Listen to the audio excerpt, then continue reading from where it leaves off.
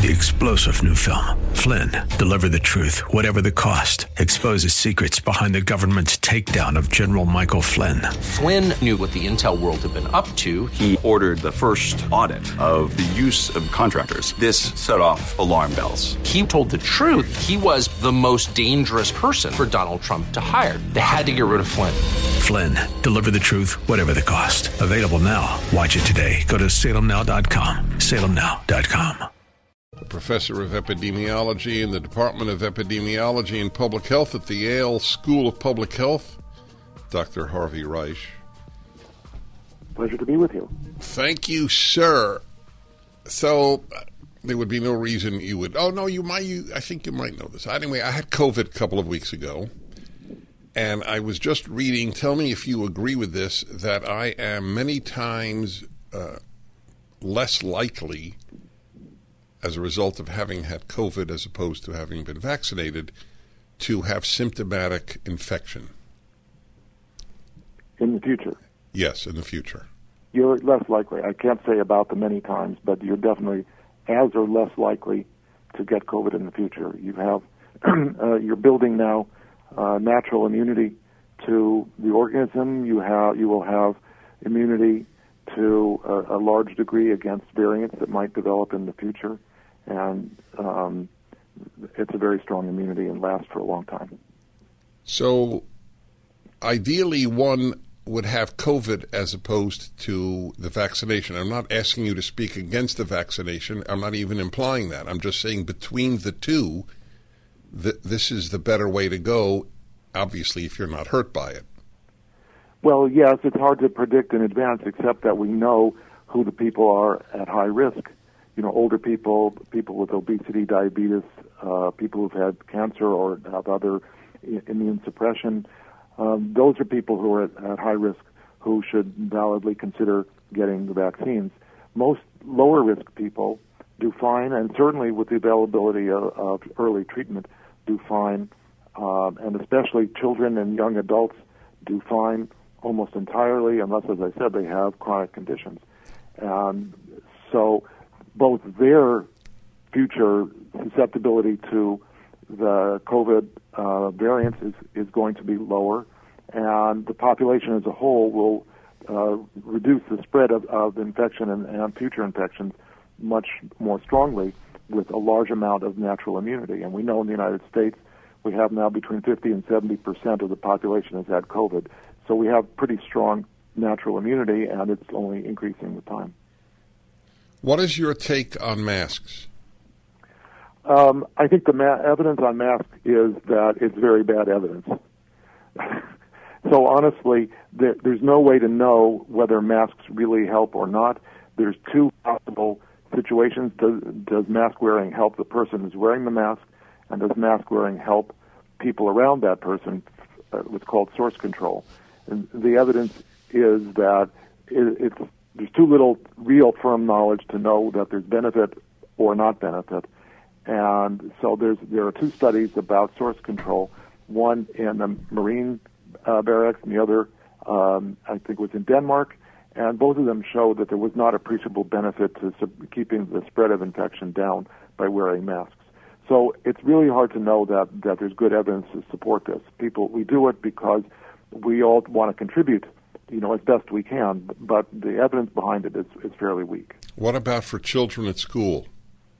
For children at school, there's very little evidence that young children spread the infection very much. There's one study that just came out that purports to show high levels of virus in the nose of children, just like adults.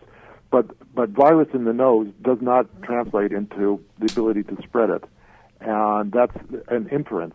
What we know about the empirical studies looking at infected children versus infected adults and spread within their families, within their home dwelling units, is that children are very, very infrequently the cause of spread to other family members. It's almost always the adults spread to children, not the other way around.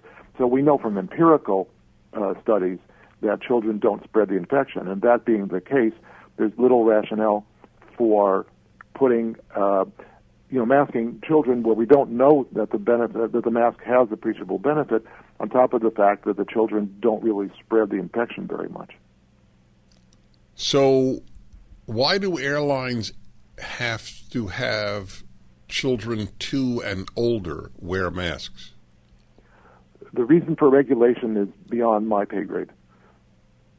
That's a big statement. That's very important that you said that, because your pay grade is very high. You're a professor of epidemiology. So if it's above your pay grade, it means it's completely irrational. So let me ask you to simply guess. Why do you think something so patently absurd is the case? I think that there's a lot of fear. People are afraid. Companies are afraid. Everybody is just following orders from above and goes all the way up the chain of companies to their top. And even those people may be afraid. And for that reason, we see policies that look like they have face value, not to be a pun there, but that may not have any real value, and masking may fall into that category.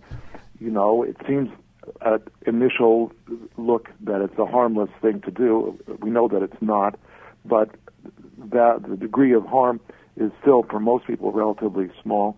But over a long term and long hours may be, less small.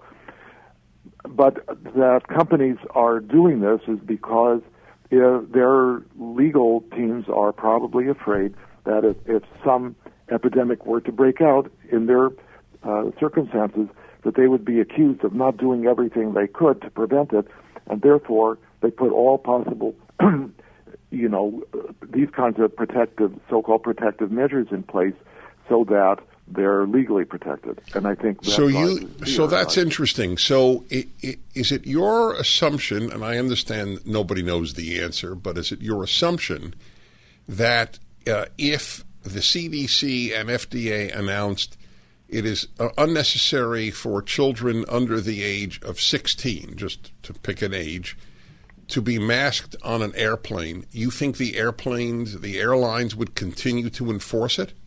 Probably not. They would have.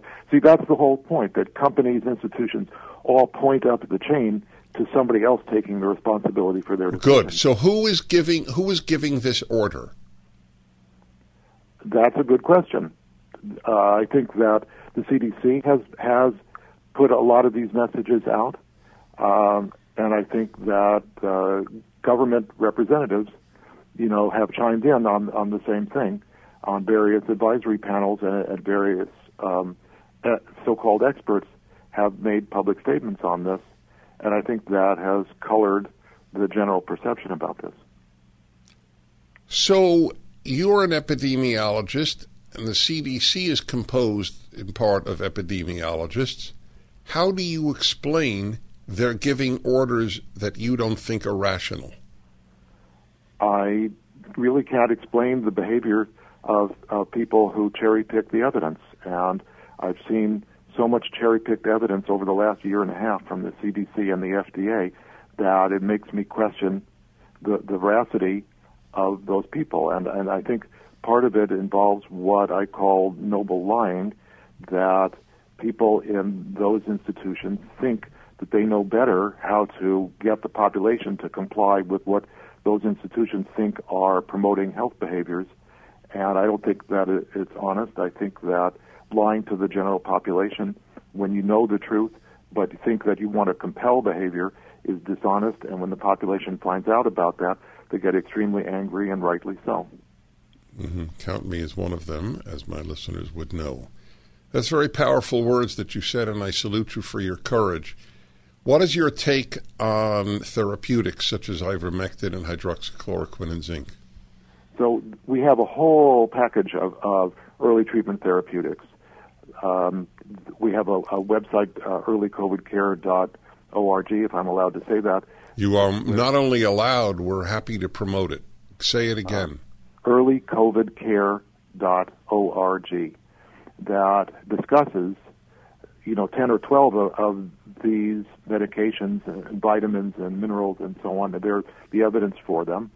and they're very effective. The telemedicine groups and large clinical practices across the U.S. that I've surveyed over the last year have now treated in excess of 150,000 patients with these medications. With fewer than 24 deaths that they've reported to me. These are all COVID patients that come to them, so only a fraction of those would have been high risk. Nevertheless, this is a very, very stellar performance of these medications. It's an open secret that these telemedicine groups are doing this on the earlycovidcare.org. There's also links to a number of different sources that have links to the telemedicine groups, so people can find treatment there if they need it. It's an open secret that these things work, that the FDA has conspired to block access to generic treatment is now totally clear. The website that the FDA put up in July a year ago claiming that hydroxychloroquine is hazardous when used in outpatients, they did that with no data, no systematic data on outpatients. They say on the same website below the warning that it was based on data from hospitalized patients. Hospitalized COVID is a totally different disease. It's a pneumonia disease, whereas outpatient disease is a flu-like viral replication illness. They're different diseases. They're treated differently. And for the FDA to represent a hazard in outpatients based on data in hospitalized patients is an outright fraud. And things like that are still there today make one believe that the FDA is not acting in the interests of the American public. But rather in the interests of? The people, the companies that pay for its existence, which is approximately 60% of the FDA's $6 billion annual budget is paid for by pharma companies. What do I do with the decline in my ability to trust the American medical profession? So I don't have a good answer because I have the same inability as you do. What I do is I go to the original studies and try to understand what they did and what they report and what their conclusions are. Some of those studies are in the published literature, but as we know, the medical journals today have been, in many cases, corrupted because of all of the pharma company advertising that supports those journals and supports the editors of those journals. It means that there's selective pressure to accept only certain papers, and papers that put out results that are not in the interests of those companies get suppressed. And I've seen 3 or 4 papers that were accepted for publication put up for early view on the journal's website, and then the publisher took them down because they didn't like the messages.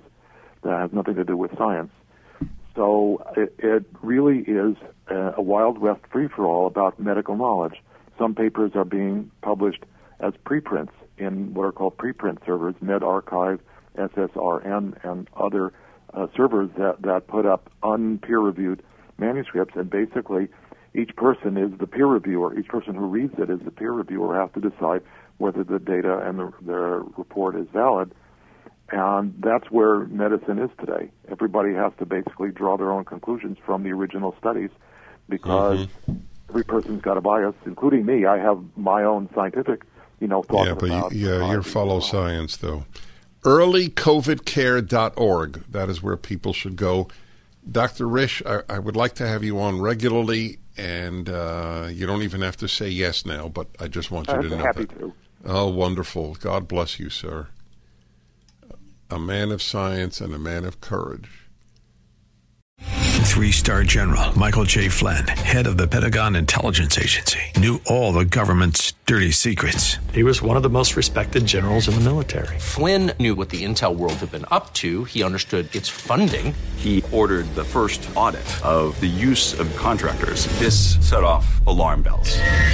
The explosive new documentary, Flynn, Deliver the Truth, Whatever the Cost, uncovers the facts behind this scandal. Flynn told the truth. He was the most dangerous person for Donald Trump to hire. I find out the worst enemy that I'm going to face in my life is right here in America. They took my assessment and they wanted me to change it. And I was like, I'm not changing it. They had to get rid of Flynn. With in-depth interviews, archival footage, and never-before-seen personal records of the man behind the headlines. I just felt like I was drowning. Flynn, deliver the truth, whatever the cost. Available now. Watch it today. Go to salemnow.com. salemnow.com.